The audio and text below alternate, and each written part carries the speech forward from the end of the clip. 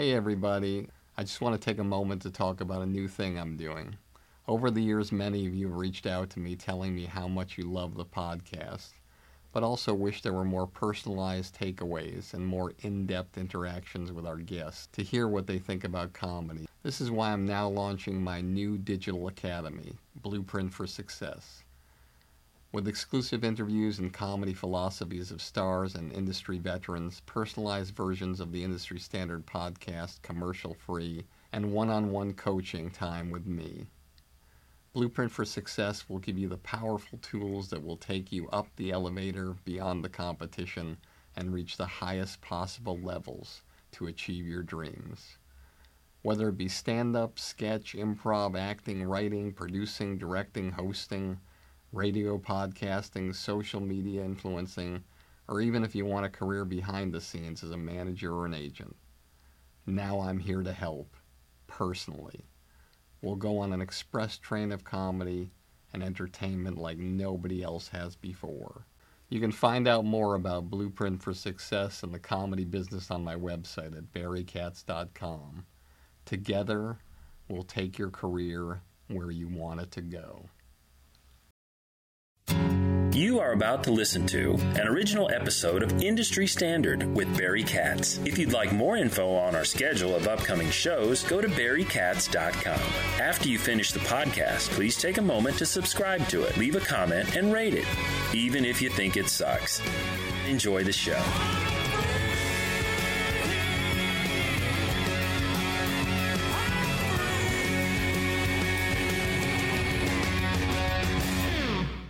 Welcome back to another episode of Industry Standard with me, Barry Katz. Good to have you all here. I am very excited, really excited. I got back from New York, and it was a great time doing my podcast at the original Rat Fink Room recreation that Caroline Hirsch did in New York City for the festival. And I've been trying to get this guy, Jonathan Groff, this big macha in the writing and producing world, to sit down with me, a guy that I started doing comedy with. I just share something with you that I remember about Jonathan Groff, because I remember certain jokes, and I can't always figure out why. And John Groff, every time he would go on stage, from what I remember in the beginning, he would just get to the mic, and he'd say, I just got back from getting a haircut, and I said to the barber, I said, could you make me look 4? That just summed it all up. That was what it was all about. And when I saw John perform in the beginning, I was really wondering to myself, is this guy going to have a shot at making it here in Boston? Because Boston, the way it was structured, you're performing at places where the Bruins are in the Stanley Cup and they score a goal and there's cheering, and you're thinking to yourself, man, I didn't know that joke was that great a joke. And you're going with all these distractions. It's these comedy clubs that were built into barrooms, a heavily alcohol-ridden city. And when you went to do a comedy show, they weren't the kind of people who spent a lot of time listening to what the act was. So the high-energy acts were the ones that did really well, the ones that broke out a guitar. And John was a monologist. He would just stand there and plant his feet and do the jokes. And I thought to myself, there's not a good chance this guy's going to make it out of this town alive. And I felt the odds were against him. And as I sat down, because this is the first podcast I'm doing after the election, you could tell the heaviness in John, and he was talking about how the election really depressed a lot of people.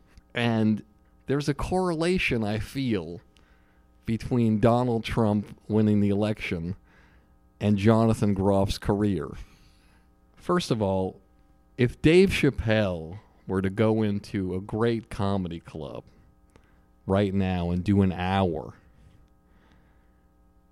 he would kill and get a standing ovation. And the chances of a comedian who's been doing it 1 year walking into that club after he went on and doing an hour and blowing him off the stage are slim and none, and slim left town.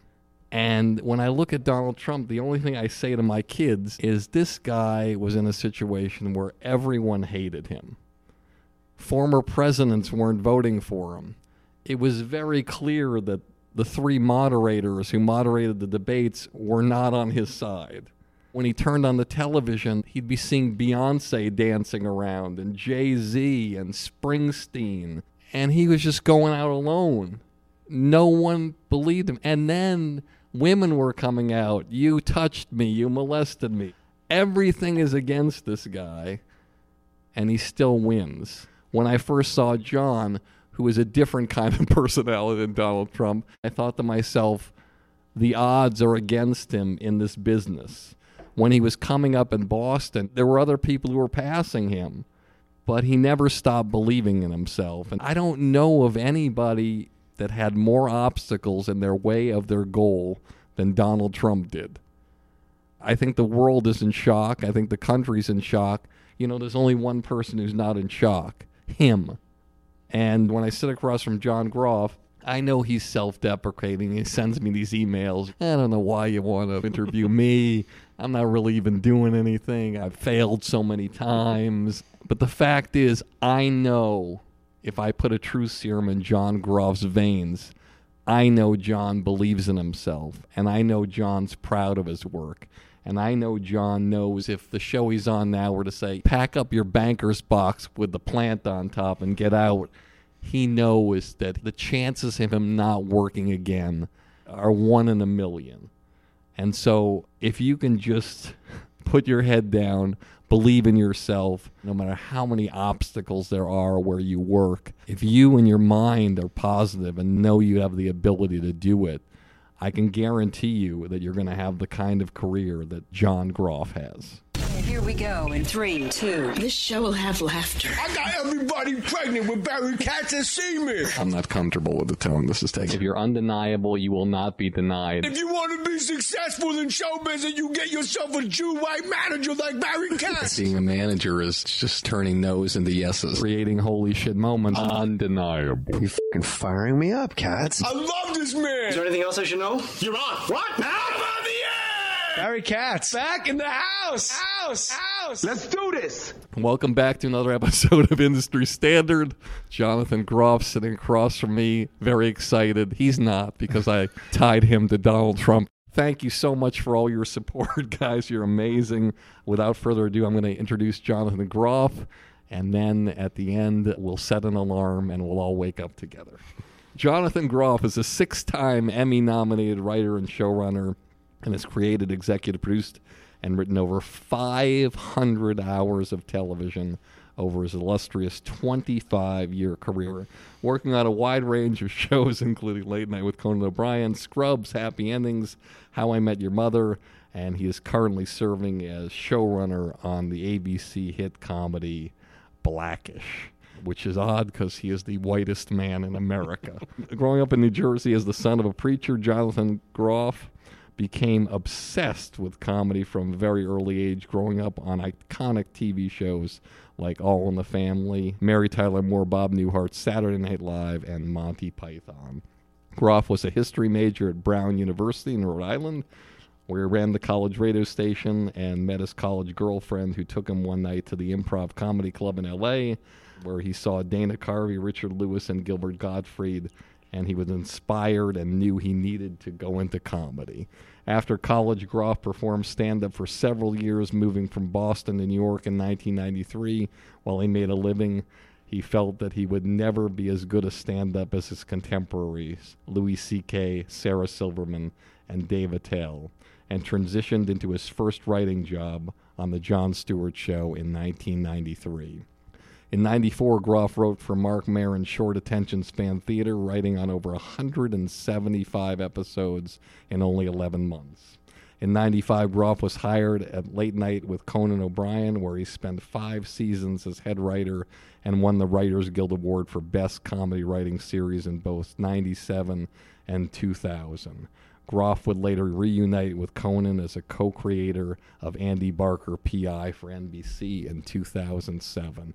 It should be noted that relationships, everybody, guess who introduced Jonathan Groff to Conan O'Brien in the show?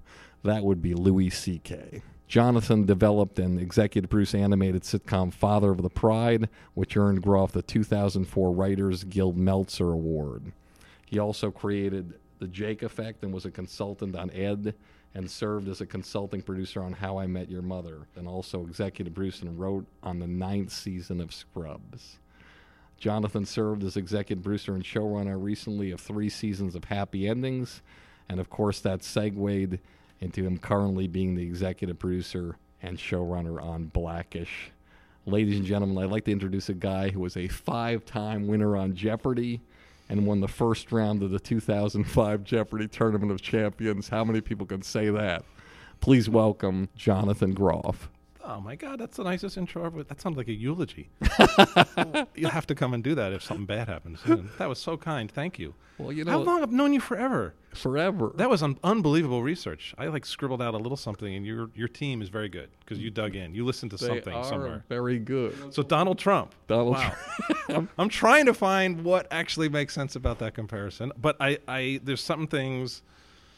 I don't think everything was against Donald Trump. I think the guy had a lot of legs up. So I won't take issue with some of your theses about Donald Trump, but I will say that, and I actually will point out where I do think maybe there's a connection, besides working hard and hanging around for a long time in terms of my career, is he was good at figuring out what he wasn't good at some point in his career. I think he figured out he wasn't actually a great real estate builder and tycoon, and was actually very good at branding, and has built up this brand which he has traded on, and now found this other thing that he's incredible at some level, at least in his terms, which is reaching a lot of people and speaking, making them feel like he's speaking for them and extending his brand. So that, I would say, is something I did mid-career after, and you pointed it in your little intro of kind of going like, man, this isn't working completely for me, the stand-up thing. Like, I'm pretty funny. I'm good at it. I'm good. I'm funny. I make audiences laugh, and I go out on the road, and it goes okay. But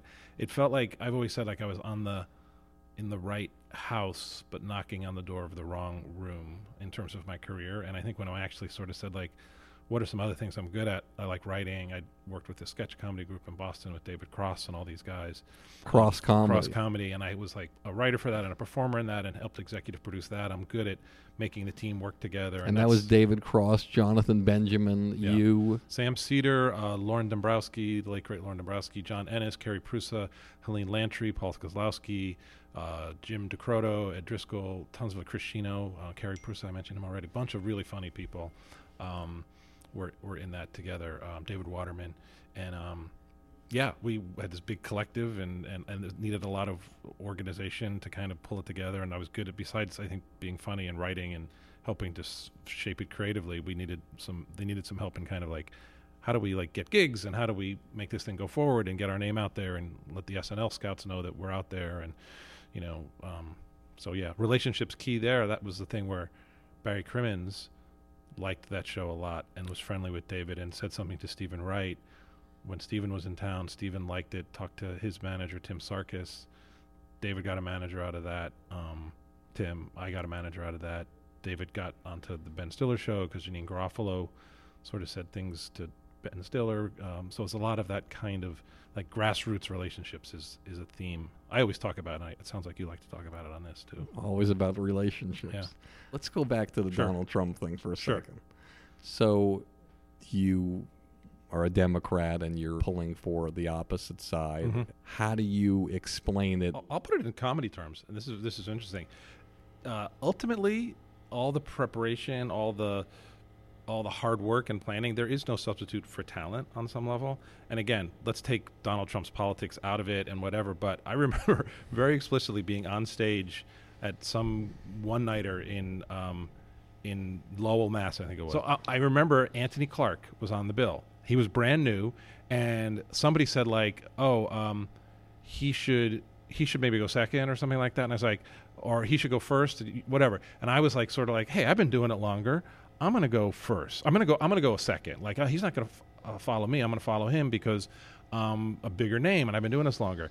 And I went on after him, and he first of all, he opened and he killed because he's naturally was hilarious and so talented as a performer.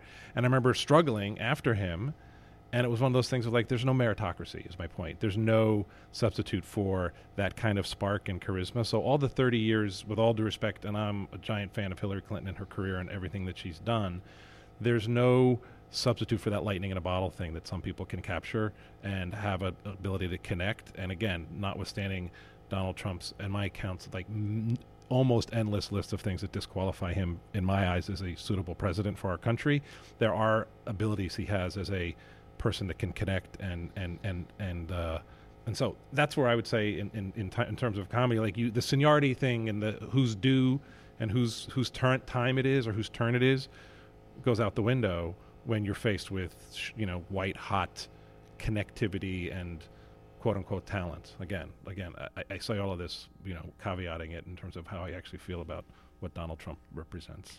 And I think going forward, one of the things that's on everybody is to figure out how to both listen to and not condemn and attack the people who Donald Trump speaks for, and yet also hold the line on what is deplorable, honestly, about what a lot of that movement represents and what is going to be hurtful to a lot of people. So I think that's going to be the tricky thing. We're talking about that, in the room at Blackish, and how do we do an episode about that? One of the things I like on being on the show is that we try to actually grab stuff like that and say, like, how can we turn this into a conversation on our show that could be entertaining, but also maybe enlightening and get other conversations going, maybe even healing. When you saw Donald Trump and he goes on, he does his speech, you are at this heightened level of, I got to make it happen. And then you get it, and you literally go on stage and you're almost subdued. It's like, okay, what's next? Yeah. I wonder. I mean, I think there's got to be a level of exhaustion. I mean, he worked so hard, and these people are 70. You know what I mean? They're not spring chickens, so they're like pushing themselves incredibly hard. Lack of sleep.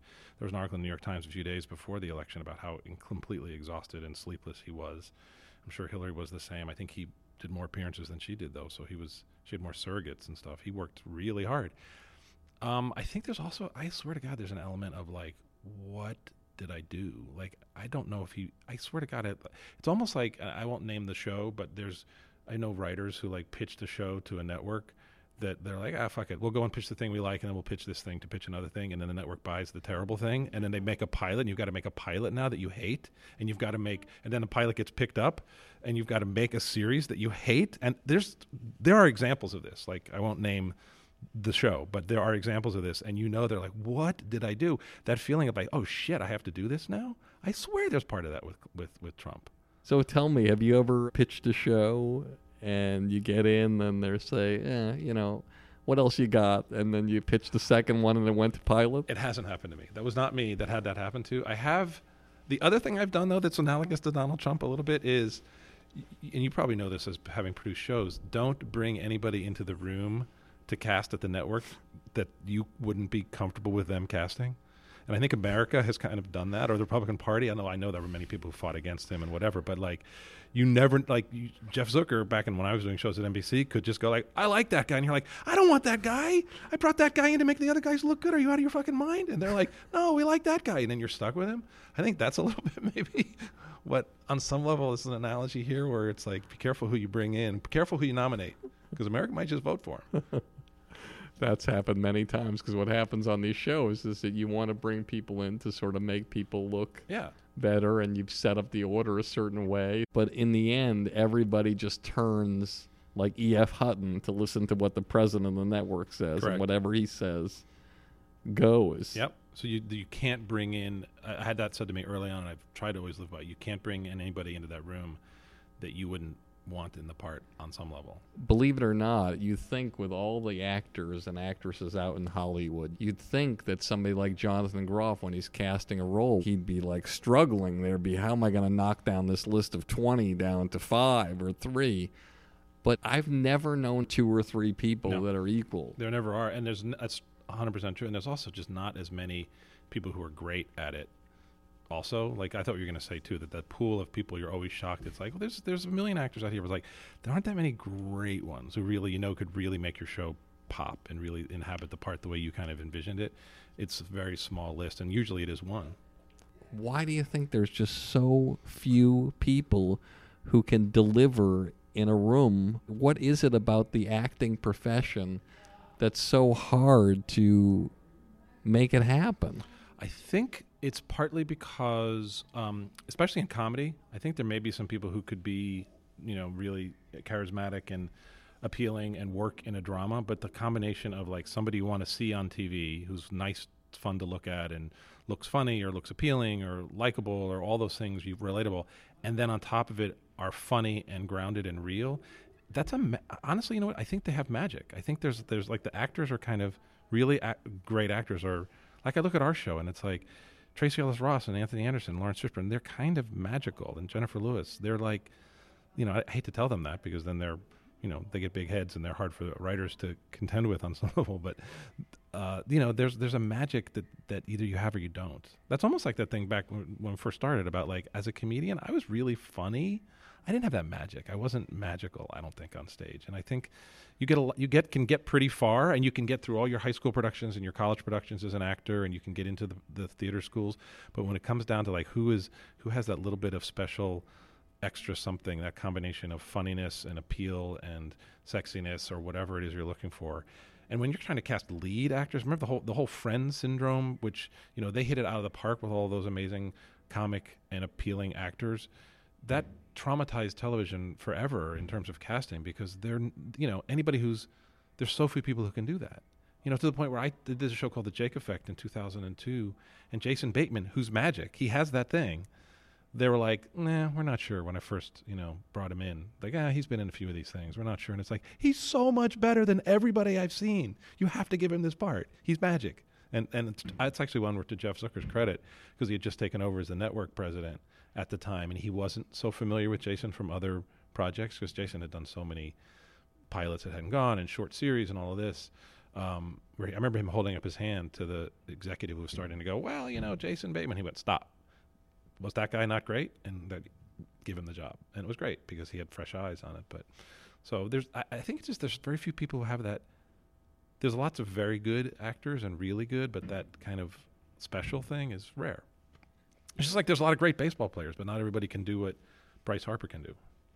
Well, let's use that analogy for a second. You take a pitcher like Andrew Miller. He spends 5 years with the Red Sox. He never reaches his potential. You can see that the guy has something, but he never has an ERA that's under 4. Then he gets traded, and he becomes an all-star, and then in the World Series and the playoffs is one of the most dominant pitchers in history. Do you see that sometimes where actors come in to audition for your projects and you see the tapes, like let's say 10 years ago, 15 years ago, you see people and you're like, hey, listen, pal, don't quit your day job. And then they come back and you see audition tapes of them and you're like, holy shit, this person is unbelievable now. I think probably there's certainly craft. People work really hard at what they do and they do get better. It also may be just like time and place in case of an actor, like the role or the thing is written for them, or they click with a creator, where it just all of a sudden the nickel drops. Sometimes it's like I remember a perfect example. There's so many people, and you've had this example, like who came in, and like I remember having a meeting and a reading once with Bradley Cooper for my very first pilot, and I was like, he's good looking. I don't think he's that great. What's Bradley Cooper? You know, he wouldn't take. You know, I wouldn't be able to reach him if I had 40 more agents than I have right now. You know what I mean? It's Bradley Cooper. And so you just don't know. Like the piece of material that I had him read wasn't maybe that great or great for him. So there is like maybe role that people step into, and maybe Andrew Miller is like hitting his stride of time and place. And he does have that magic because obviously Bradley Cooper does. So I don't know. I think it's maybe an adjustment. Maybe it's material. Maybe. And then there's also at some point the thing that I think is the hard conversation for all of us to have at some point is like, am I in the right? Am I knocking on the door of the right room? You know what I mean? Should I be doing something else? Should I adjust? Should I go and be a stage actor somewhere and be the really best stage actor in, you know, in Seattle or something because I'm not getting on TV? Now you said that to yourself as a stand-up. Am I knocking on the right room? Was there a time in your writing career where you looked in the mirror and asked yourself, am I knocking on the right door here, or should I try to do something else? No, not really. Luckily, I've been able to keep working and work with. Well, there's always been something that came up that was exciting that gave me a shot. And I think, you know, the one nice thing about television is like it's such a high churn rate in terms of turnover. Like you fail and you feel miserable and your pilot didn't get picked up or your series gets canceled.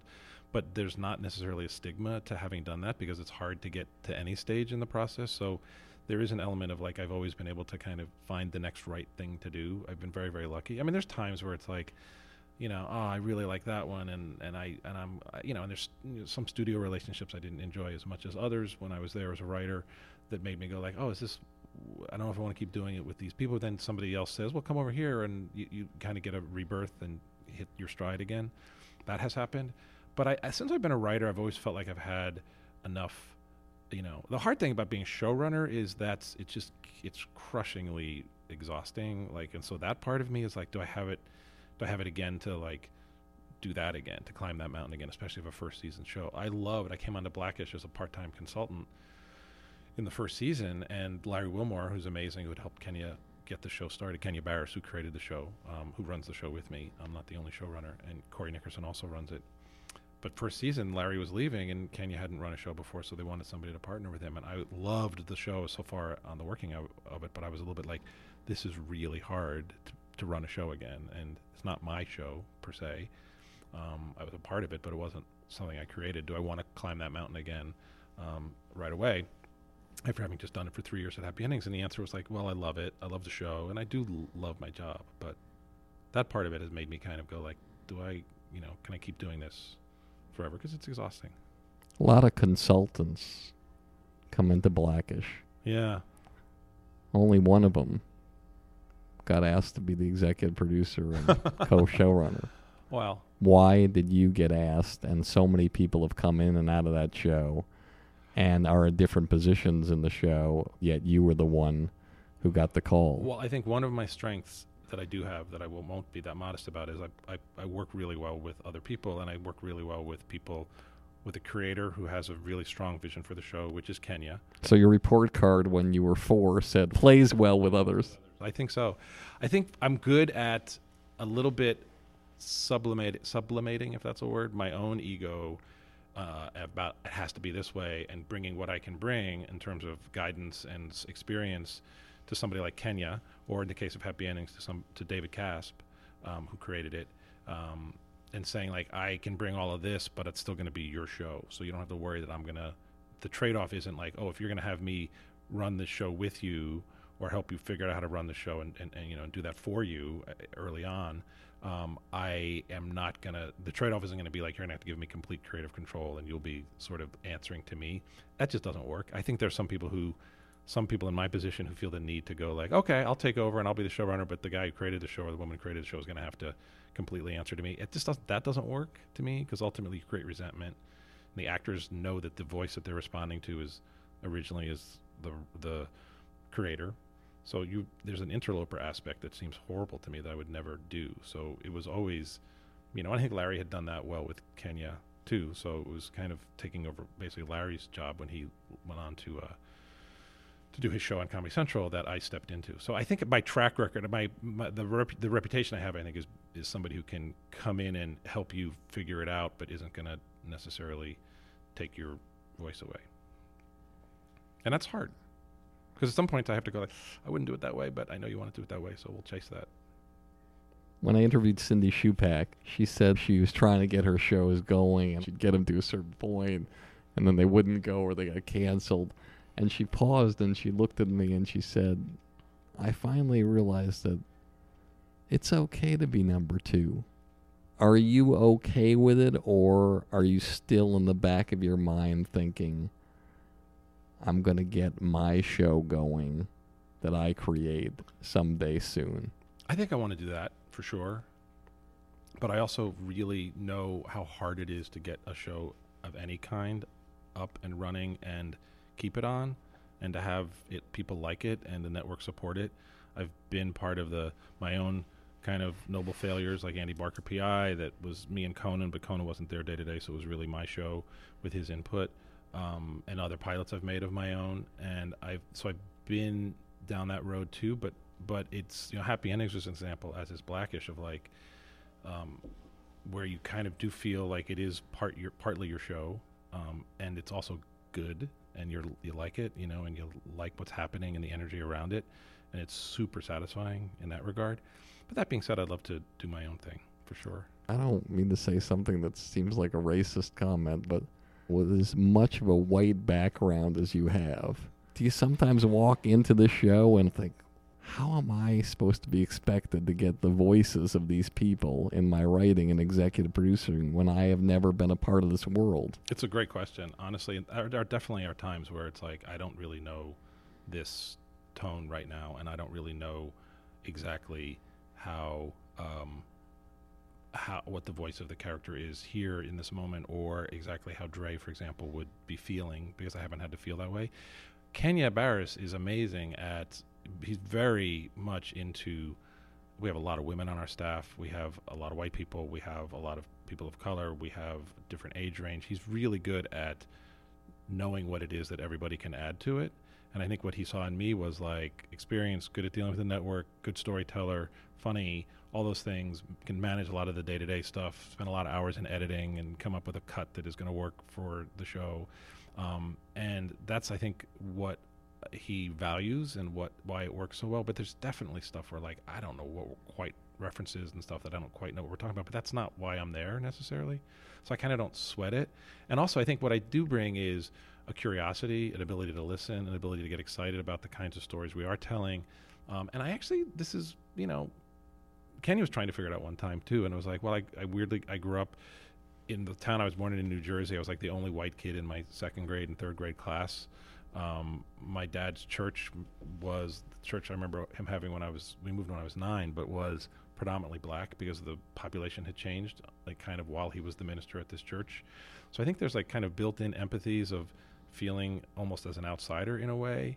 My brother wrote a really interesting essay, he's a writer too, about growing up white in a black neighborhood, which is kind of gives you an eye-opening experience. And then I think just I've always been weirdly, I am honestly the whitest person in the world, I'm happy to admit it, but like always been interested in like, I'll read a book by Henry Louis Gates and try to understand, like he wrote a book called Colored People and trying to trace his own roots and his racial makeup, and stuff has interested me, like kind of on a, I'm just interested in those kinds of things. So I've thought a little bit about it. I haven't experienced it.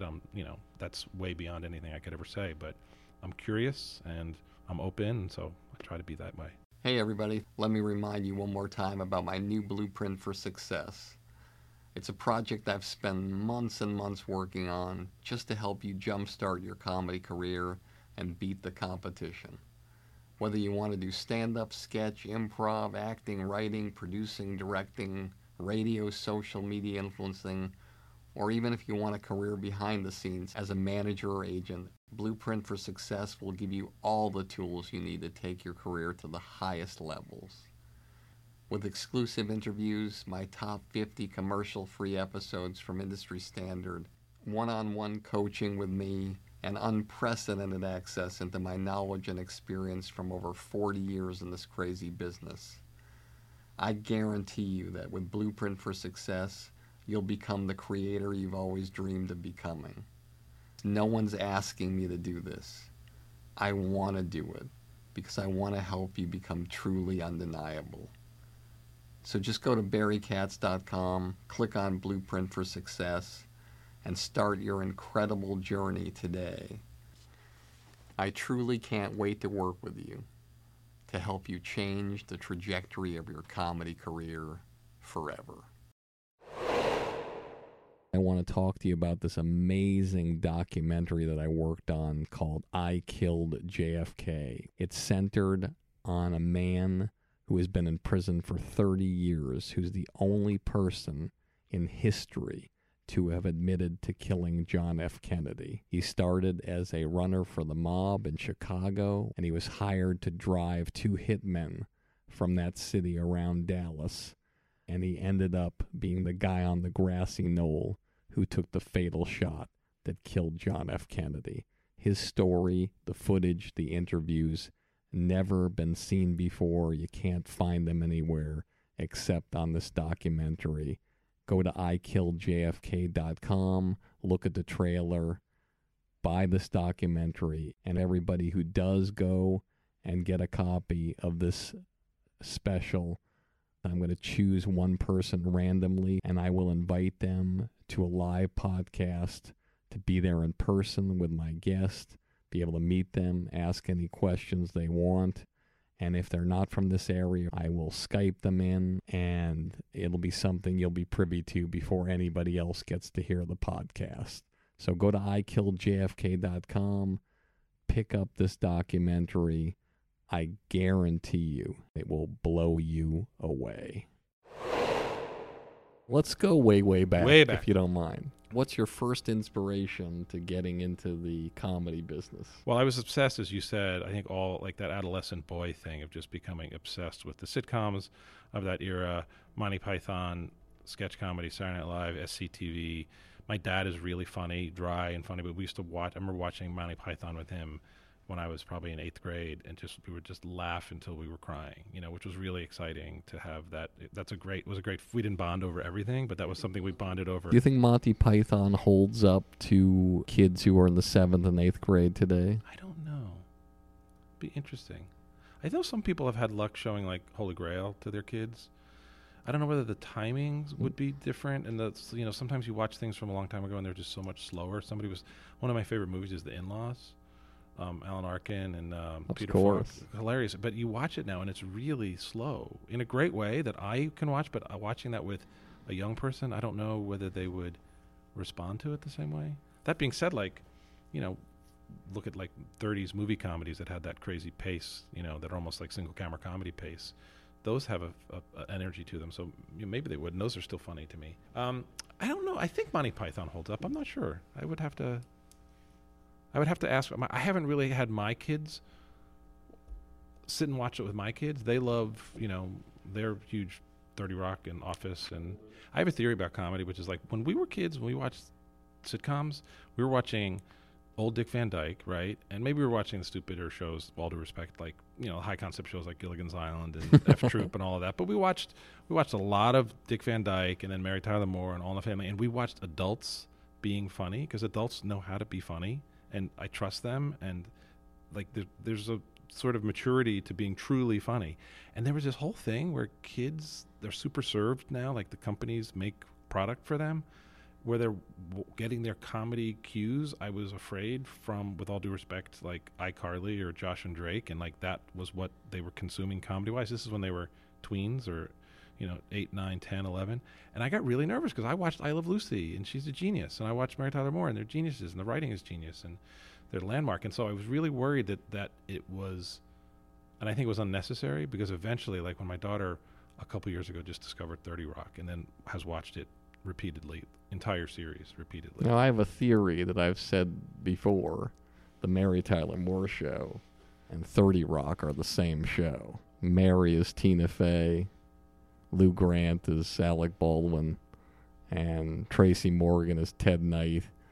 Well, this is why, to speak to our business, why it's always frustrating of like, to me a little bit as now a grizzled veteran of like... You're a grizzled veteran? I'm a grizzled veteran. Where it's like, we're going to get these new creators who are going to... And I love a new creator, but the idea of like, they're going to reinvent this, and it's like, but it's execution. You want Steve Levitan and Chris Lloyd to execute the basic idea of a modern of a family show, and so low concept in TV is so good. Like that's why 30 Rock, maybe conceptually it's similar or the same as Mary Tyler Moore Show, but executed brilliantly.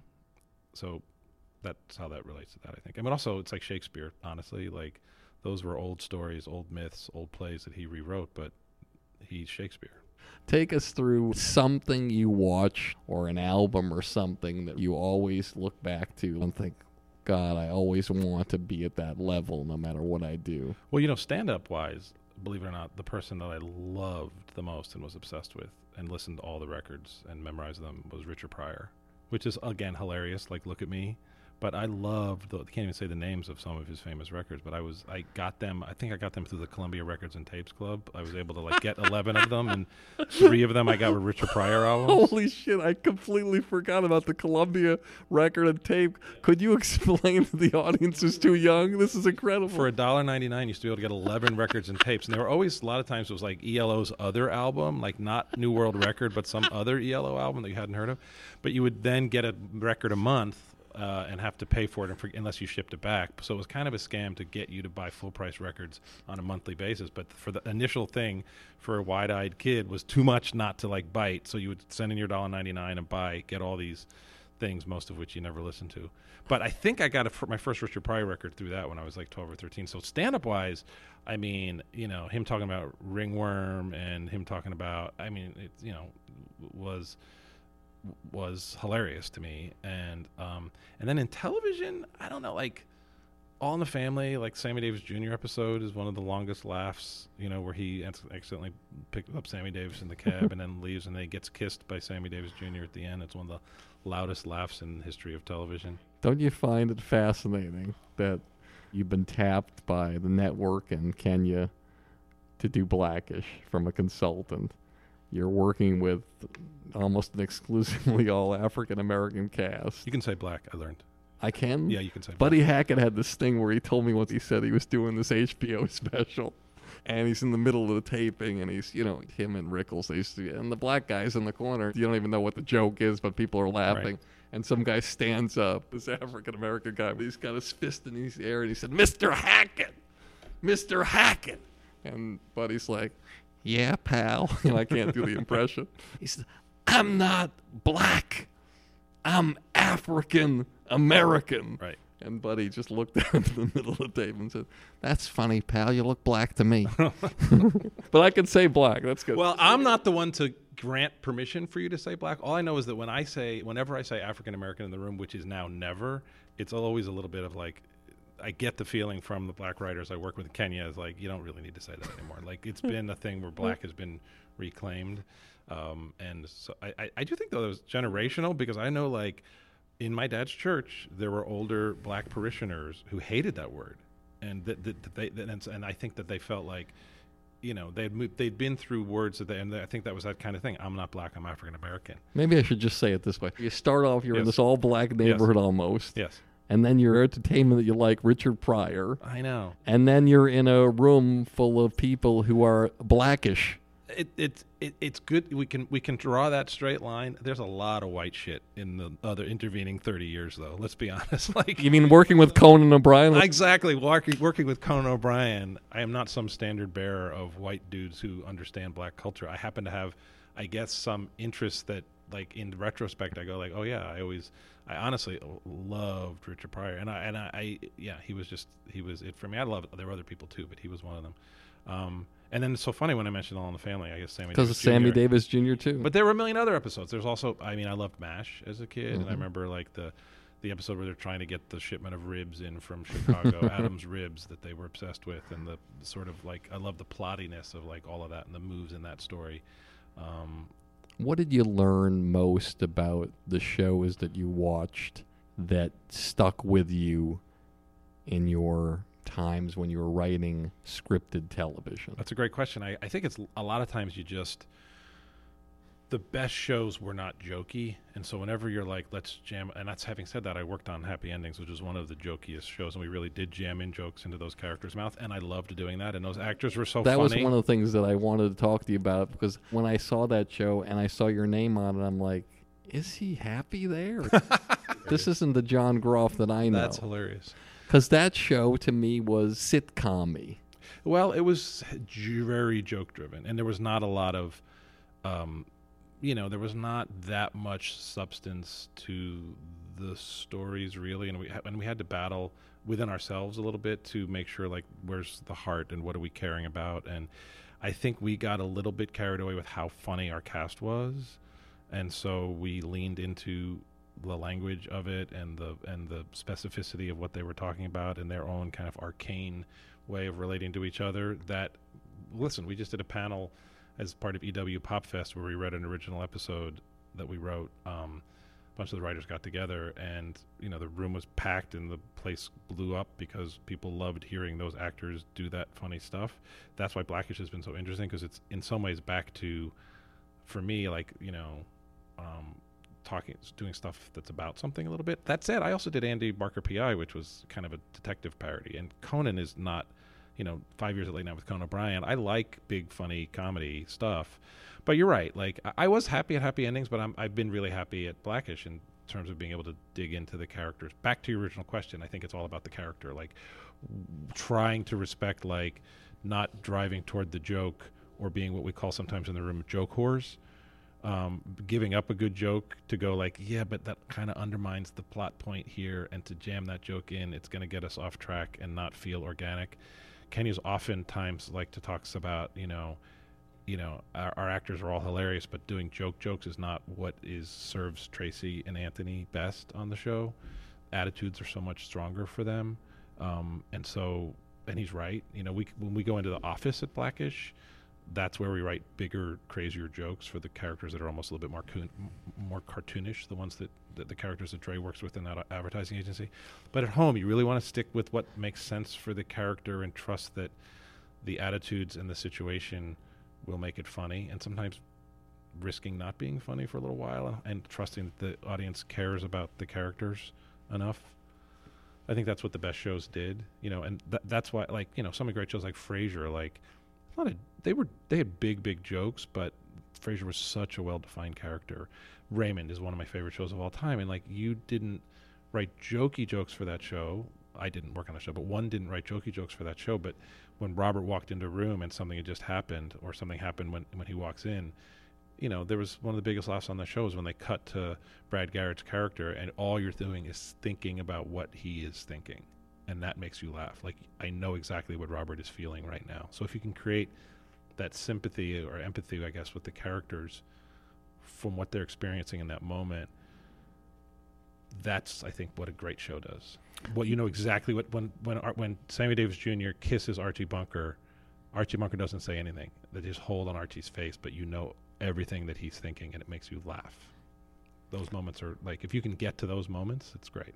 You mentioned Phil Rosenthal. When he created Everybody Loves Raymond, he got the call from CAA, his agent. So congratulations, Phil.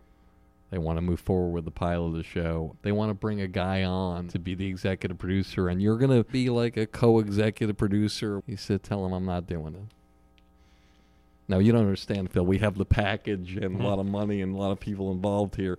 It's okay. It's just to help you. Tell him I quit.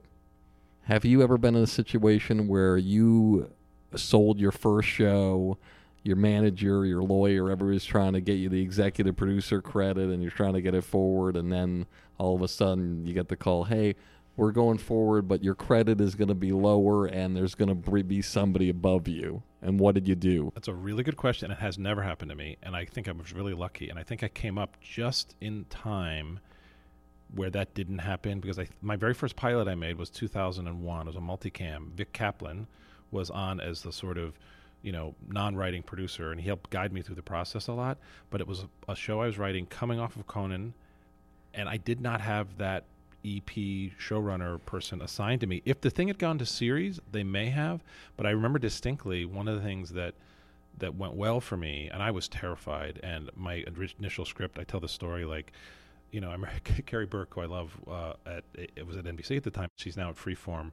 She bought the script that I wrote. I had just left Conan, wrote this multicam script about a young couple, figuring their stuff out in New York. She's a real careerist, and he's kind of a floaty guy who doesn't quite know what he wants to do with his life yet. She buys the script, reads the script, and she says, this is a gift. I love this. It's a gift. We're picking it up to make a pilot. This is a gift. And then going through the whole process, cast it at the table read. I didn't really change much of the script because, they love it. I don't have to change any of the script. They've heard all the material now and all the auditions for the actors. When you bring the actors in to test, they've heard tons of the scenes. I really didn't change much at all ahead of time. A couple of writer friends of mine were like, you might want... Nope, they love it. I'm not going to change a thing. It's pretty good. Carrie Burke said it's a gift. And I go to the table read, and it doesn't do well at all.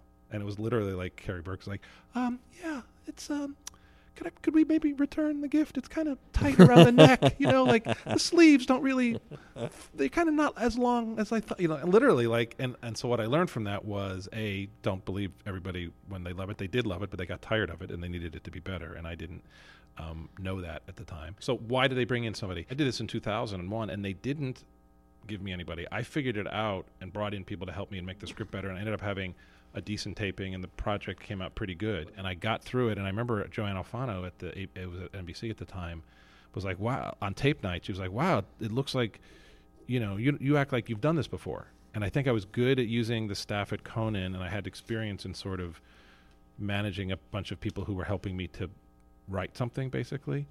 And I think maybe if that show had gone to series, they would have let me do it that being said, like when I actually did get a show on the air, which was the show called The Jake Effect, I was really lucky in that I had Deanne Helene and Eileen Heisler, even as part-time consultants. They were able to kind of give me some guidance on how to do it. And Chuck Tatham had been around, and I had experienced people who helped me out and kind of guided me a little bit through it. But I think I kind of got in under the wire. Now they just do it, as a rule. And I think you're right. Like it can work. I think, in hours, like Carlton Cuse, I think probably came in and was paired with Damon. I don't know all the Lindelof. I don't know all of the details, but I think it can work. But I think it's hard. I think Robert Carlock, Tina Fey, Robert had done a lot of television, so he was able to, and he and Tina were so tight ahead of time. It was a pre-existing relationship, but I think he was able to help her execute 30 Rock. Let's talk about the moment that you decided maybe stand-up isn't for me, and you thought, I'm going to try to be a writer. What happened? I will say, and I sort of say that knocking on the door analogy, and it's pretty true. There's a little bit more flowing than that. I moved to New York in '93. My girlfriend at the time had moved to Washington, D.C. to work in the Clinton administration. Laura Keitler had an apartment. See, it all ties together. It does, really. Laura Keitler had an apartment that she was moving out of that was real cheap, and so she said, do you want to move to New York? And do you want to move into my apartment? I'll sublet it to you. I did. I lived in this little place on 18th Street. How much was that a month? I think it was like $435 a month or something. You had a studio apartment for $435 a month in New York City. In 1993. I was very lucky. Very, very lucky. She had moved in with her boyfriend who had written the music to Superstar, the RuPaul song. I forget his name. I don't think they stayed together. Anyway, I owe her a debt of gratitude because I was able to live in New York at the beginning, and my time there in an affordable place, she kind of let me stay there. So I what was I saying? I was there, and I think that summer I was like struggling to like find any gigs I could. I was trying to book myself at some colleges and corporate gigs to make some money, and I just gotten passed at the Comedy Cellar, and Catch Rising Star I think had closed, but they were reopening, and I was going to try to do stand-up there. And then I heard really my first real break, John Ross, who's a comedian, not Jeffrey Ross. John Ross from San Francisco. Had a line on a job at the Jon Stewart Show for Mike Dugan, not the comedian Michael Dugan, but Mike Dugan, who worked at MTV and is a writer and producer. He was the head writer for the Jon Stewart Show, and John Ross had a possibility of applying for a job there. Didn't want to move to New York, so I put together a submission for that real quick and got hired. Partly because I knew John a little bit from stand-up. He'd seen my sketch group too, the cross-comedy thing, and liked it. The first time you've ever put a submission pack together, you get a job. And you said you quickly put it together. Yes. I'll tell you, so I put one together. My friend of mine's wife was working at Letterman as a production designer, art person, and she was really good friends with Rob Burnett. And my friend David was like, Elizabeth's friends with Rob, put together a Letterman submission, and you could maybe get hired at Letterman. And I never put the submission, I never handed it in. I worked on it, but I never handed it in because I didn't feel it was like a completely organic connection. Like it felt like a weird backdoor way in. And so this Jon Stewart connection felt much more like John knows who I am. He thinks I'm funny. He thinks this group I worked in is funny. My buddy John Ross is putting in a word for me. And I repurposed my Letterman material, wrote a bunch of new stuff for Jon Stewart, and got hired at the Jon Stewart Show with that. And Jon Stewart, you get the gig working with a guy who many people would say is a genius. What did he win, 13 Emmys in 15 years? Something like that. But he fired me after 2 months. That's what I want to talk about. Why do you think he fired you? That MTV show was like, they're just scrambling to figure out what it was. It ended up becoming a syndicated version of itself and ran for a couple of seasons. I think John was dealing with the fact that I think he, on some level, wanted that 12:30 slot.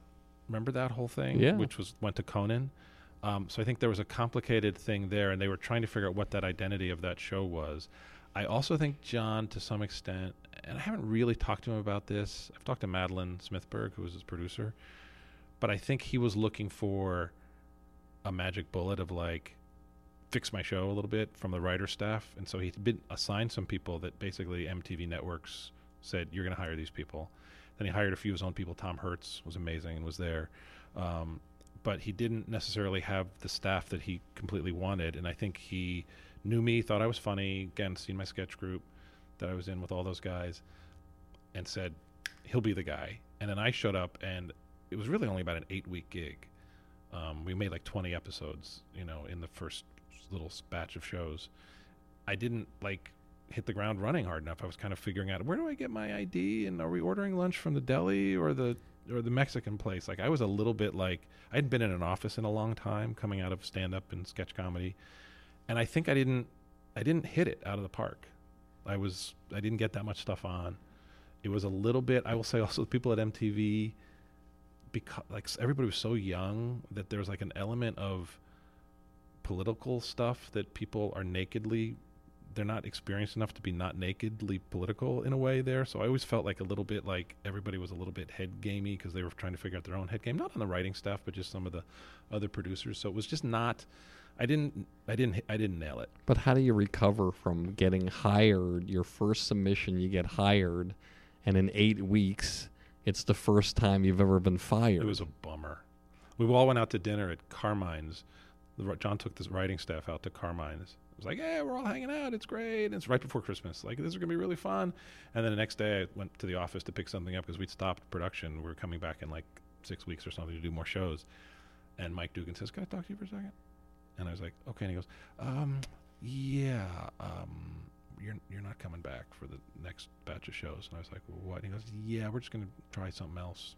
And what was really interesting, the next couple people hired were Paul Kozlowski, who was in the sketch group with me, cross comedy, and then I think Ginny DiTullio got hired not long after, probably mostly to focus on monologues. So he was looking for people in my world a little bit, but just didn't think that it clicked. So he was I think he kind of went oh yeah, don't renew him.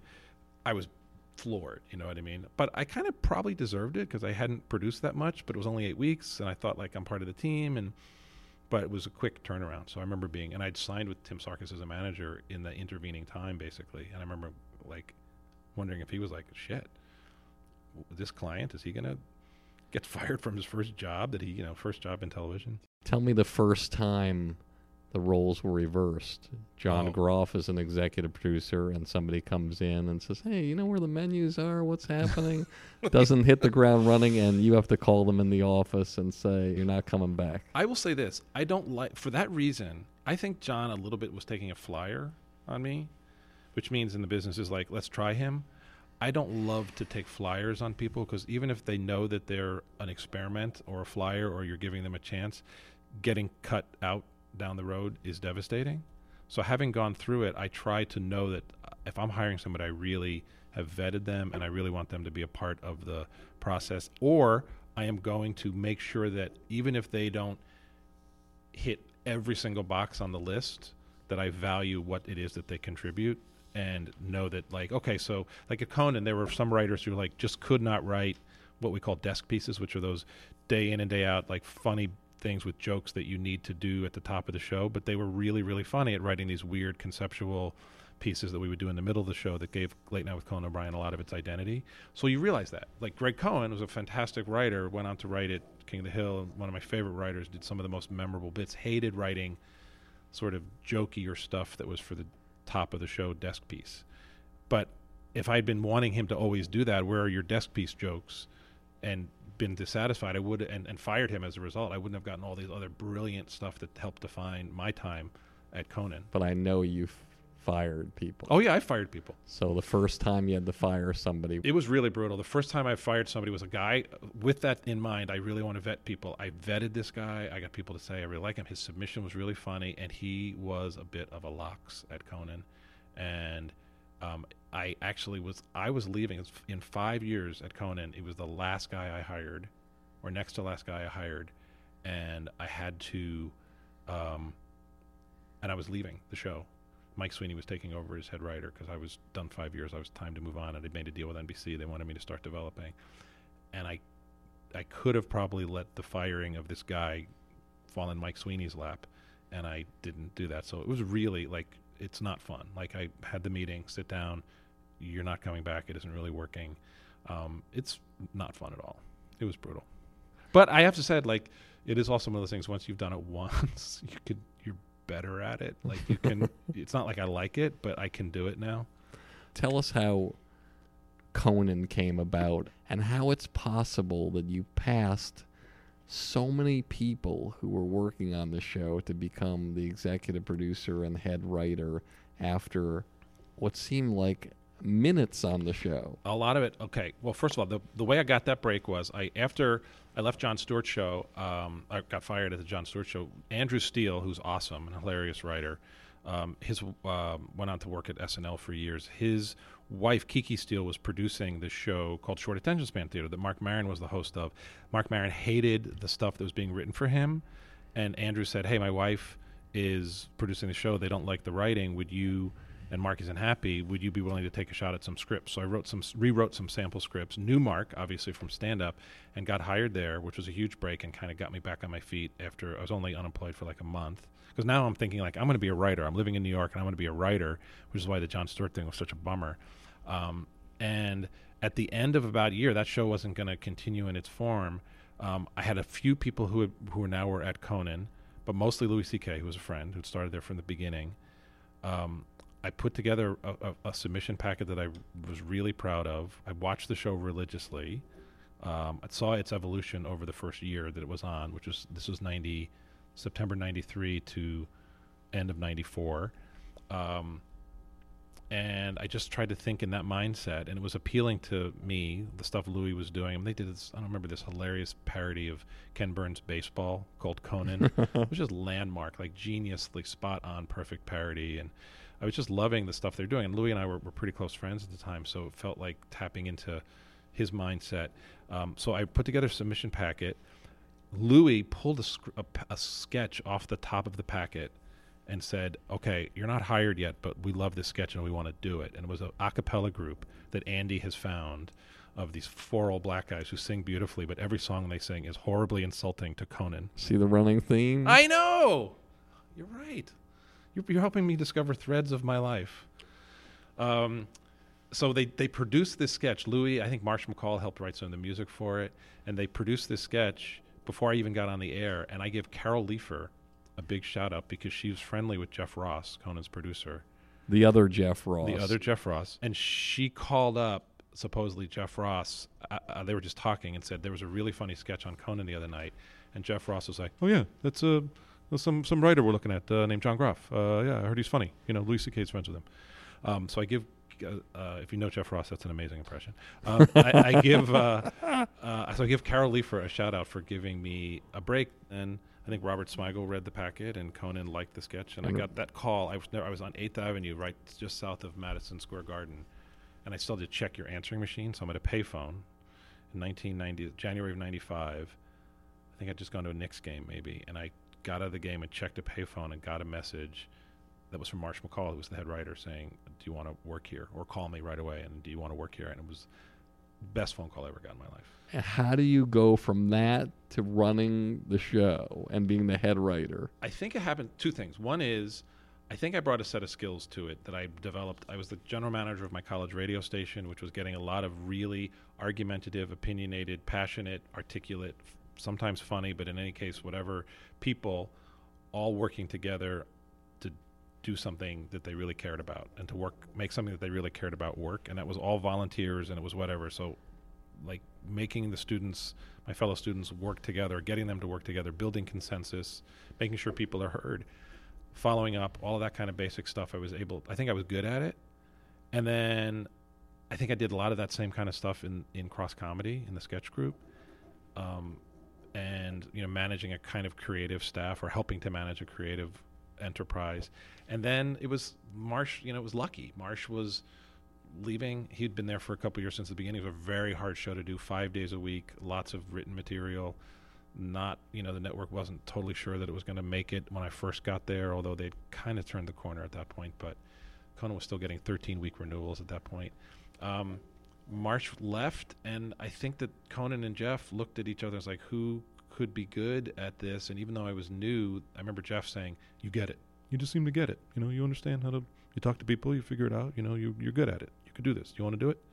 And I was like scared, but I did it. But I think there were other writers who might have been even better writers than me there, but they were maybe not as good at the management side of it, or as were as responsive to that. They were just more focused on writing brilliant stuff. When you're a writer and you're new and you get called in the office, not to be fired, but to pass about 27 people in the staff after they've been working there longer than you have, and you're given the keys to the kingdom.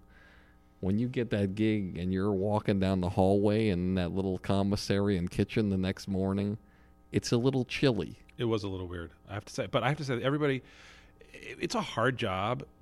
By the way, Keys to the Kingdom. I mean, it's a 30 office on the 9th floor of 30 Rock, and it's a late night television show. So it's not exactly, but it was a big deal for me. You're right. It was a big deal, but it wasn't exactly like I was running Apple computer at age 30 or something.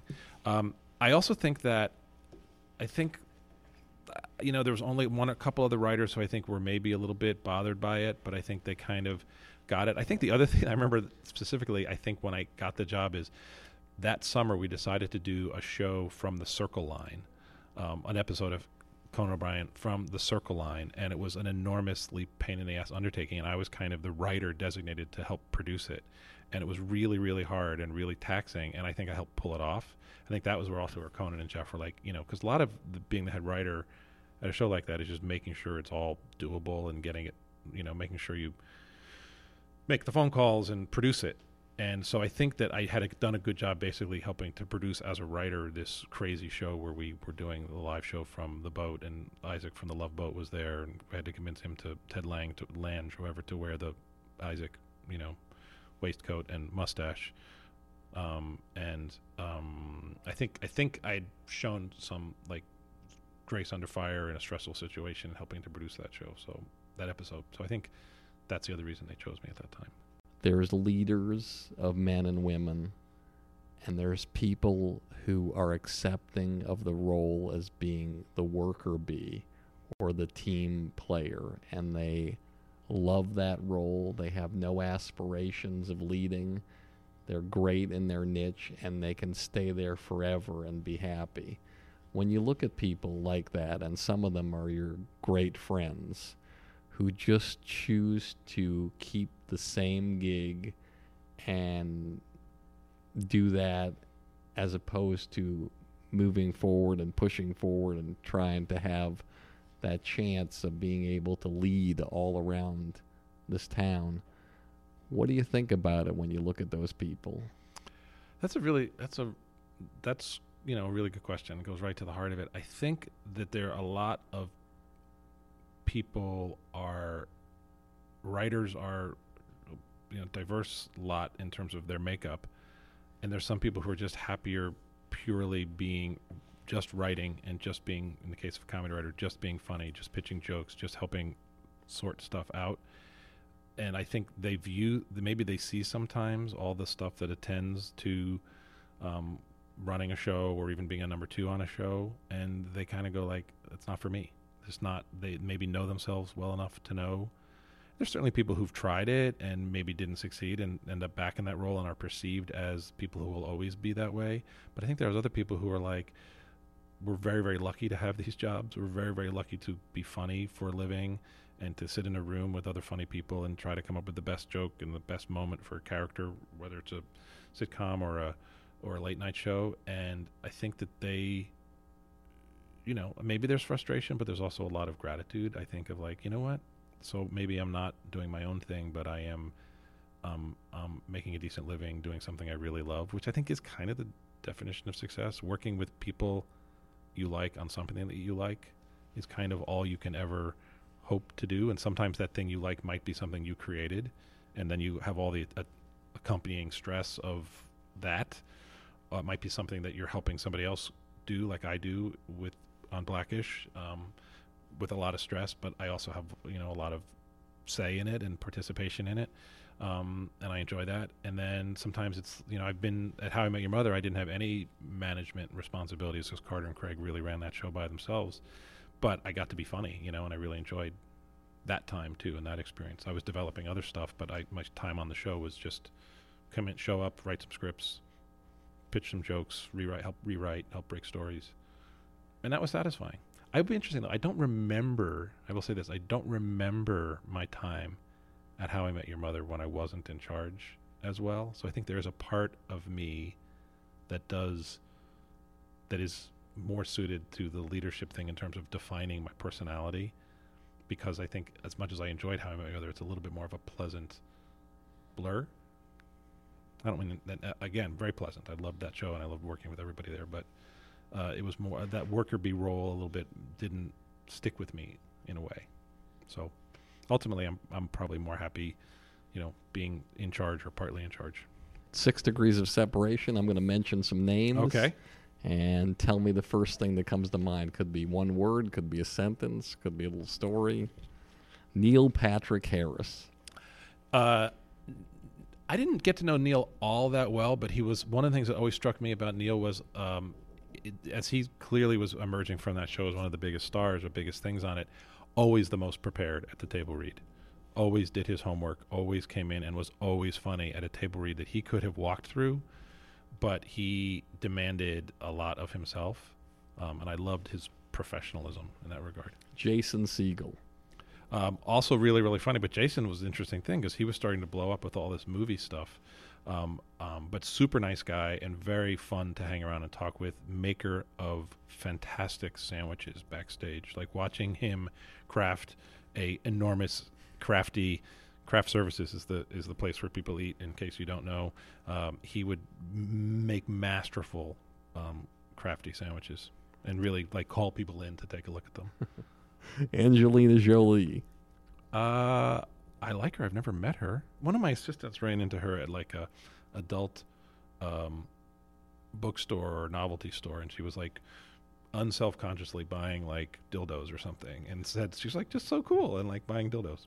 So I thought that was like, that's cool. She's saying, but like not like it was a big deal at all. I've done 170 of these shows, and I've heard the word dildo twice. And they've been the last 2 shows I did. I did Lisa Lampanelli, and I asked her what her first roast joke was, and she said Paul Schaefer brought her on. She said, "Seeing your head reminds me I should clean my dildo." Have you ever had Crimmins on the show? Yes. Because Crimmins, Brian Kiley and I always marveled and were impressed by his ability, his vocabulary. And one of his favorite adjectives is dildoic. He'll describe like, Dick Cheney's dildoic, foreign policy in Iraq or whatever. So. Oh, shit. Jon Stewart. Brilliantly funny. And so like, I loved him as a stand-up and I loved him as a host of that show, and I miss him. I wish he hadn't fired me. Tell us the first time you ran into him after you were fired. It was really years. You know what I used to do? Okay, here's the real story. I didn't run into him for years. I think I worked with him in Boston as I was being fired doing stand-up. Like I think I was still doing a little bit of stand-up when I was still working on the show, and I think I worked with him. I was up in Boston, and I think he was doing a big show at Faneuil Hall, that big comedy connection they had up there. And I think I went to like say hello while I was still maybe trying to get my job back or something. So that was kind of awkward. I remember that. But the funny story is I used to go to this, Jill Lederman, who's the producer of Jimmy Kimmel, used to have this benefit for God's Love We Deliver, which is a food charity in New York. And you would go and buy dinner, and the proceeds from the dinner would go to the charity, the food kitchen, basically. And I would always run into Madeline Smithberg, who co-created The Daily Show, but had also been the producer of the Jon Stewart Show, the one I worked on. And I would always torture her that now I'm like working at Conan and I'm having a pretty good career, and I'd be like, you fired me. And it's like 6 or 7 years in a row until finally around 2003 or something or whatever, I was at one of these things, and she went, "It was John." She ratted him out. Siegfried and Roy. Oh my God, Siegfried and Roy. So I did this show for DreamWorks and NBC called Father of the Pride, animated lions that worked for Siegfried and Roy. That was a crazy experience, like fascinating. It's hard to put it into a small nutshell, but they were really sweet guys. We had multiple tours of their backstage area in Las Vegas where the lions and tigers were kept. We had numerous chances to go to the show and see them perform. we had a dinner at Roy's house that they hosted the entire writing staff and some of the cast, I think, at Roy's house, and we had a lion side dinner. There's a lion enclosure in his backyard, and we had dinner like 20 feet from a lion's enclosure, which we learned later that that lion, if he felt like it, could have just sprayed us with a stream of hot urine at any moment, which didn't happen. Luckily, saw the urns in Roy's bedroom. It was a tour of his house where all the ashes of lions and tigers passed who had been in the show and had gone to the great lion preserve in the sky or tiger preserve in the sky. He had has the urns of all of them. So it was pretty trippy. We were in the house, and I remember there was a string quartet. He hosted the writers in his house, and there was a string quartet of musicians accompanying us room to room, but we could never figure out how they got from one. Like, we would show up in a room and they were already there waiting for us, and then we would move into another room and they were still in the room when we left, and we'd get to the next room and they were already there. So we felt like there was a secret musician system of tunnels to deliver musicians to string quartet musicians who would serenade us as we took the tour of Roy's house.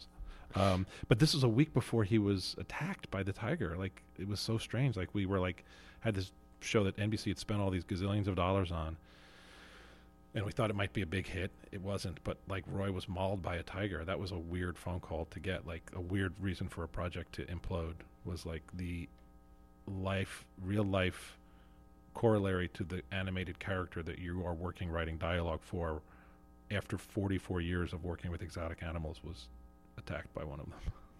So strange. Baghead. Oh my God. Baghead. How do you know about Baghead? I'm not going to say. That's good research. Baghead was really late nights at Conan O'Brien. You get really punchy. You're trying to come up with something for the next day.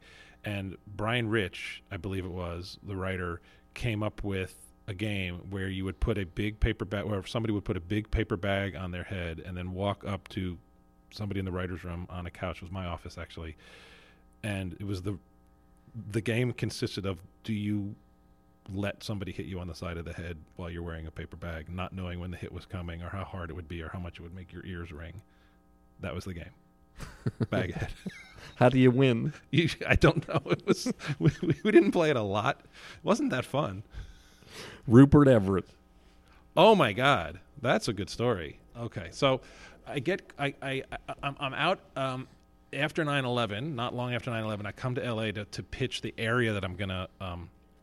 At 9/11 was a horrible thing, but it was obviously it slowed down development that year, and I'm pitching my idea really late, and I'm in LA. I was living in New York at the time. I'm in LA to pitch my area to Carrie Burke at NBC, and she says, "Okay, that sounds interesting.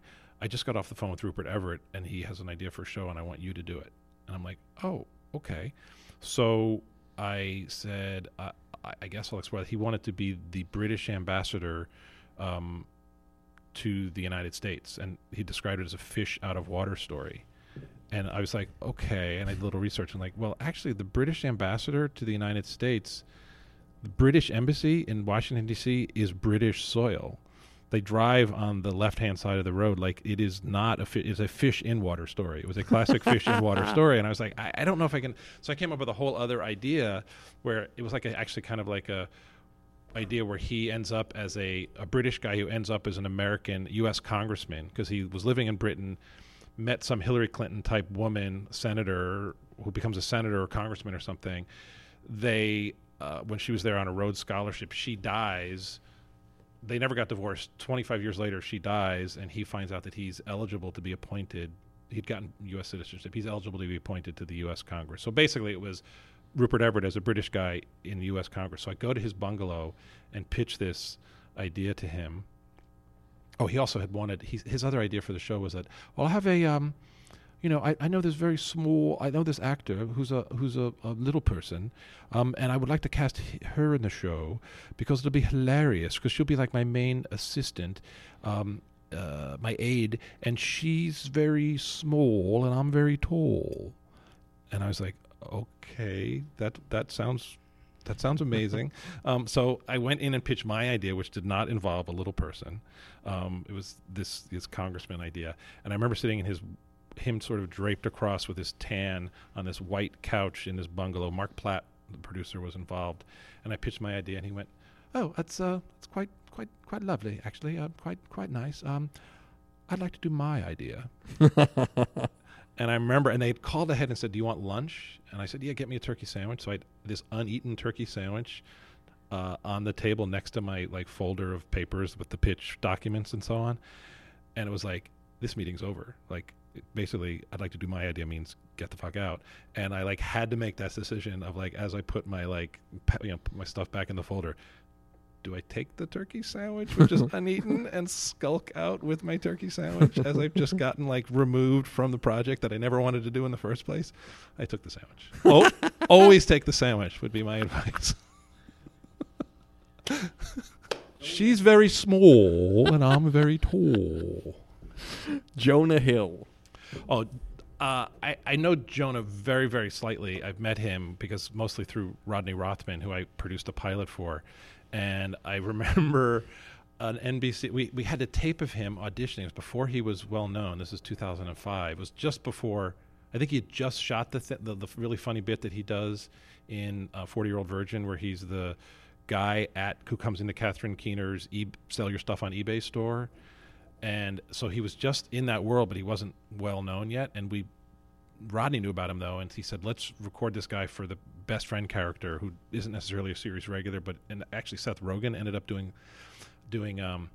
a favor to Rodney and doing the piece doing the character in the pilot we made, the best friend to the lead, but it was just a one-off character. But I remember this NBC executive going oh, yeah, I mean, he's really funny. I mean, he's super funny, but I mean, we can't cast Jonah Hill. Just because he was not, it was the problem with that network at that time. We talked about the influence of that Friends notion of everybody had to be great looking. That was still permeating any show with young people in it. Well, of course they have to be they have to look like Matt Perry or, Matt LeBlanc. And Jonah Hill, no, we couldn't cast Jonah Hill. Really? Let's go one step further with the network. 20th Television presidents. Well, 20th and now president of Fox, Dana and Gary are... Dana Walden and Gary Newman. They're incredible. I signed up to... when I was working on How I Met Your Mother, I was working with them, and some of the executives that I was really excited about working with actually were... Quan Fung left, and Nikki Weinstock was sort of left too. Both guests on the show, as well as Tom Hertz was here. So I was really excited working with those guys, and they were kind of all of a sudden heading out the door, and I think they were moving on or whatever. So, but I had this idea to pitch an hour that I was going to write with Josh Bicel and John Fenner, and it was called American Feud, working title, but it was basically Hatfields and McCoys in these two feuding families in a small southern town. My wife's from the South, and Josh Bicel has some family down there, John Fenner as well. So we were interested in this almost people still fighting the Civil War versus outward-looking business development type people, New South people, family dynamics, and it's a Romeo and Juliet kind of West Side Story romantic comedy. But we wanted to do it as an hour. I think we developed it as a half hour for NBC the year before. We were going to pitch it now to through 20th as an hour, and it was going to be called American Feud. It was going to be rich, soapy, whatever. And it was the day after the Emmys. And the Emmys are in September. I haven't come up with my half-hour pitch yet. You're supposed to come up with your half-hour pitch first, but I was really into this hour-long idea. And I think it was Nikki or Quan who was go for it. Yeah, they'll be interested in hearing it. So I go in to pitch to Dana and Gary the day after the Emmys, so everybody's exhausted. Late afternoon sunlight coming through, hitting Gary Newman in his eyes as he's sleepy from, night before. See him check his watch several times. Josh and John and I have brought in, there's a lot of different characters. Let's bring in bulletin boards with character names on them and on index cards, and we'll show them huge, but lugging these shitty bulletin boards into Gary and Dana's office. And Gary's checking his watch or sort of beating back sleep as we talk about it. And the only question he asks, the show's called American Feud. It's all about how people fight, all this conflict. Good, right, for a drama soap? Gary Newman just goes, yeah, I just, I'm not seeing it. Where's the conflict? Which is such a network studio thing. And I don't blame him. Like, what are we doing? And then that's it. Like, again, this pitch is over. We're walking out with our shitty bulletin boards. And I remember Dana Walden just looks at me and she goes, "Where's my half-hour pitch?" Meaning and literally I got home, sat down, and what am I actually going to go out and pitch? Because they were paying me to come up with a half hour. So, and they ended up liking what I sold to CBS that year. So that it ended well, but it was definitely what are you doing? We are not paying you for this. Don't waste our time the day after the Emmys. Junior year health class. Oh, this is they were on Conan the other day. So Sugar Hill Gang, I'm old. So I grew up in North Jersey. This is going to think another piece of connective tissue for you. Guy O'Brien, Master G from Sugar Hill Gang, was in my junior year health class. And he was clearly we're talking about sex, and he was clearly the only guy who was having a lot of sex already at this point. He's this really handsome, muscular little dude. And everybody else is not speaking at all from experience or asking questions that were or just being basically uncomfortable. And Guy O'Brien was sitting there already kind of looking way cooler than any of us, as only somebody in Sugar Hill Gang can. And Guy O'Brien, Master G. I didn't figure out who that was until I figured it out later that's who he was. When he went on, 3 years later, he was in Sugar Hill Gang. Anthony Anderson. The best number one on a call sheet I've ever worked with. Sorry, some of the other number ones I've ever worked with, but he's such a great leader on our show, and can do anything. Funny, good actor. I love watching him do scenes with Lawrence Fishburne on our show as father and son. He's the best. Martha. It's my wife. My wife of 20 plus years. She's fantastic. Been with me. I met her in Boston at a comedy club. Now, they say a woman knows within 5 minutes of meeting a 4-year-old if she's going to be with him. The way we actually, so here's the story. Some benefit that I did that was a late night comedy show at a hotel on a snowy night that I believe I end up with Steve Trilling. Remember Steve Trilling, Wendy Trilling? Of course. Good buddy. So Steve and I think, drive back downtown and meet up with a bunch of other comedians, and I supposedly met Martha Blakely Chowning that night, but I don't remember. She was a stagehand on Nonsense at the Charles Playhouse. And she came over to the Wilbur Theater. There was a club called Duck Soup in the basement of the Wilbur Theater. You probably booked people into it. Mm-hmm. A great club, actually. And she had come over from the Charles Playhouse, and I think was at the bar at Duck Soup where a lot of comedians were hanging out, and I supposedly met her. I don't really remember that. I kind of remember meeting someone that I thought was attractive, but I don't really remember it that well. It was 2 o'clock in the morning. So 10 months later, I get booked to the Providence Comedy Connection with Tony V and Frank Santarelli. Two of the greatest comedians and two of the greatest guys. Two of my best buddies from comedy forever. I mean, I don't talk to them as much as I would like to anymore, but they were a big part of my life. And I drive down with them to this gig in Providence, and there is this woman with her friend Coleman Huff, who's an actor and a writer. And I start talking to her, and Frank and Tony knew her a little bit from the Charles Playhouse, and I'm smitten right away. And I remember at the end of it, the only cool move I ever did, I think it was cool, maybe it was creepy, but it worked, was as we were walking out and we chatted, she watched the show, hit it off with Blakely. She was going by right away. She had driven with her friend Coleman, and I said to Frank and Tony, guys, I'm going to go with them. Not having said that I was going to go with them. And they were like, Coleman, oh yeah, hop in, try with us. So I just hopped in their car and drove back to Boston. And it was this kind of bolder than I usually was move to kind of insinuate myself into the life of my wife. Last one, Conan O'Brien. Oh man. Truthfully, the funniest person I know, probably, or one of, just right up there, insanely, brilliantly funny. I knew a guy who knew him, a guy I went to college with knew him slightly socially out here in LA long before I ever did. And I went to a college reunion and was talking to this guy, Paul. Oh yeah, he goes, I remember Conan. I used to be a party. So he was pin you back in your seat funny, so funny. When he gets on a roll that you literally are just leaning back in your seat, blown away with how smart and funny he is. And I know a great boss, a great guy to work with. We occasionally, he's edgy as he gets towards showtime, so you don't really want to like throw much new stuff at him at 4:45 right before showtime. But it's partly because he just puts a lot of pressure on himself. But it was life-changing to work on that show, and that sensibility, I think it changed my comic sensibility and opened me up being around, writers like Brian Rich and Michael Gordon and Dino Stamatopoulos and Smigel and Conan, who's when he wanted to, could just write the best sketch or the best paragraph. I helped him write occasionally, like his Harvard commencement speech he's well known for in 2000, I think it was, and I helped him with some of it, and a lot of the writers did. But the best jokes in it were like, that was Conan's joke. Conan. I remember when we did Andy Barker together, and he came to the pilot table read, and these other writers who didn't know him were in the room with him, and they were really psyched to be in the room with him, and he was lying on the floor, and he was super tired, and he just ended up pitching this joke about like the crusty old detective that Harv Presnell played was being described by Tony Hale, character, and Tony Hale said, yeah, Lou Stasiak, kind of a weird guy. I once saw him throw a can of peaches at a dog. And like that was a Conan in a nutshell, like just can of peaches at a dog. Like that's to describe a crazy old guy. So he's brilliant, and we're still friends. Your proudest moment in show business? You know what? One of my proudest moments Conan was connected to was he got asked to host a SCTV reunion at the Aspen Comedy Festival in like 97. You might have been there, probably were.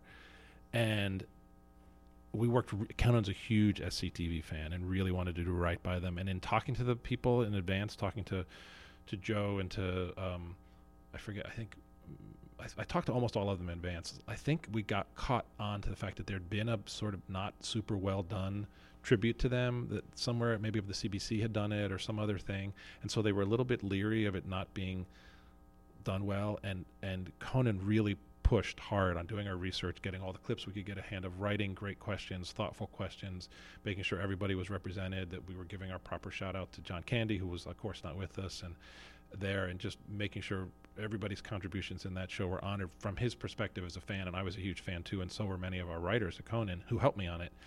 And I remember at the end of that, talking to Martin and I think Eugene and Andrea and Catherine, and they were all like, that was the best that's ever been done for us in that regard. Like, you really hit it out of the park, and they were super grateful. And a bunch of us went out to dinner, and just having them, because they were tough. I mean, Dave Thomas is tough, he's opinionated, and Joe Flaherty was complicated, but to feel like we had done right by this group. I think Rick couldn't come because his wife was sick, and John obviously wasn't there, but everybody else was, and it really meant a ton to have those guys kind of go like, thank you for paying your respects to us and acknowledging us in a super thoughtful way. So that was really, really, that's one of my top 5 things for sure. Your biggest disappointment in show business and how you used it to fuel yourself to the next level? Definitely getting fired at Jon Stewart show. I asked them, actually, Andy Barker PI was the show I co-created with Conan. It came out the same year as 30 Rock, and we actually got these incredibly glowing reviews, like crazy nice reviews. But some of the reviews even stated, like, doesn't it seem like NBC can't be in this business of making things that are as quirky and interesting as this? This is when they were putting out 30 Rock and The Office was on. It was before Parks and Rec. And the fact that, I remember writing a letter to Kevin Riley, who was running NBC at the time, like, who's now running TBS and TNT, and he will be a guest on the show by the end of this year. I remember writing a long email to him and saying, like, you were the one who said first be best, then be first. And I think he was quoting Brandon or Tartikoff, or one of the legacy sort of people of NBC in its heyday. And it might have been Brandon or Warren, I'm not sure. But in any case, and I was like, we got, this thing was a little bit critical darling, like, and it was a cool show and a lot of funny stuff. It was also, I knew, a niche show, but like not having that one go forward and really get anywhere was disappointing at the time, because I felt like, that being said, like with a little bit of distance, you go like, it was kind of a detective parody, with nobody young and sexy in the cast, and it probably was a niche show, but at the time it was a real disappointment. Last question. What advice would you have for the young person growing up in a black neighborhood somewhere in the world, trying to figure out how to navigate their way through the world and have the kind of career that you have. I think it is who you know in this business, but not at all who you know whose uncle is the president of Paramount or a big agent at WME or something like that, or any kind of real connection like that. It's who do you know who you start out with, because almost every single one of my little breaks came because John Ross remembered that I was funny and put in a word for me at the Jon Stewart show, or Louis C.K. had been a steadfast friend forever and said, this guy is funny and needs a break and will make me look good by me recommending him. So forming those grassroots relationships early on, no matter what you're doing, whether it's your little videos that you're making or your play that you're writing and casting people in, or a funny newspaper thing that you have going, or just build those connection of relationships that you can bring people along when you get a break, or they will bring you along when they get a break, because you want to surround yourself with people that inspire you or that are inspired by you. Jonathan Groff, thank you so much. Thank you. This was a blast. How many comics have come on and done the Barry Katz impression for you? It must be dozens. A lot of them. Yeah, but that's a pretty great one. It still works. I can still kill with that. You still do the impression. Everybody still does. This is not my bit, but it's the bit that everybody does. Like, hi, John, it's Barry Katz. I got a gig for you in Burlington, Vermont. It's 4 hours away. The traffic's pretty bad leaving town. There's an ice storm that's predicted.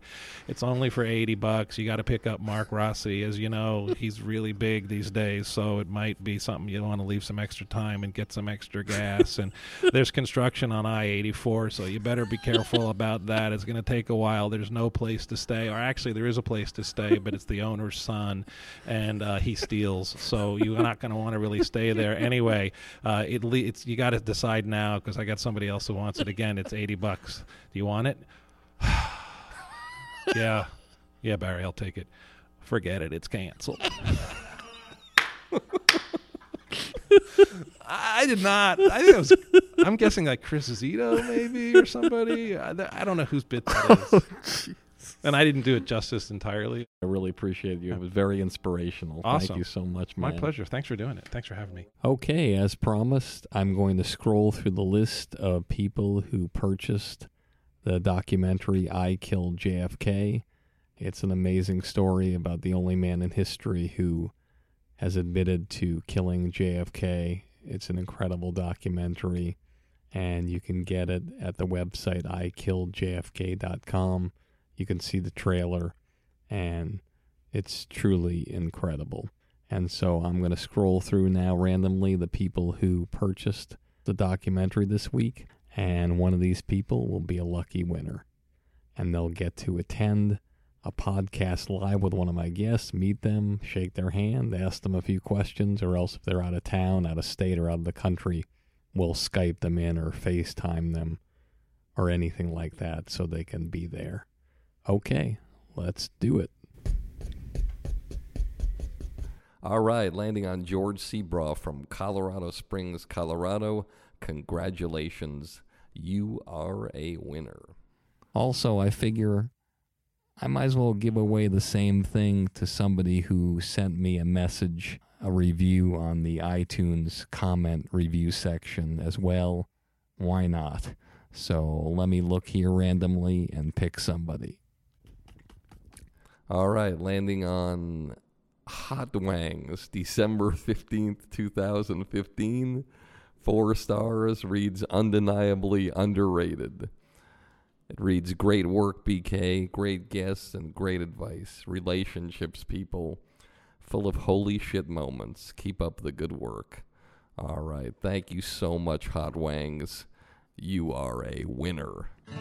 As always, this has been another episode of Industry Standard with me, Barry Katz. And if you like the show, tell all your friends. And if you don't like the show, tell all your friends. You get all the money, drive that fancy car. All the people love you, 'cause you're going far. Life is for the dreamers, they have all to gain. It's never quite over till it all feels the same. You pick your own poison, dig your own grave down in the valley. fortunate.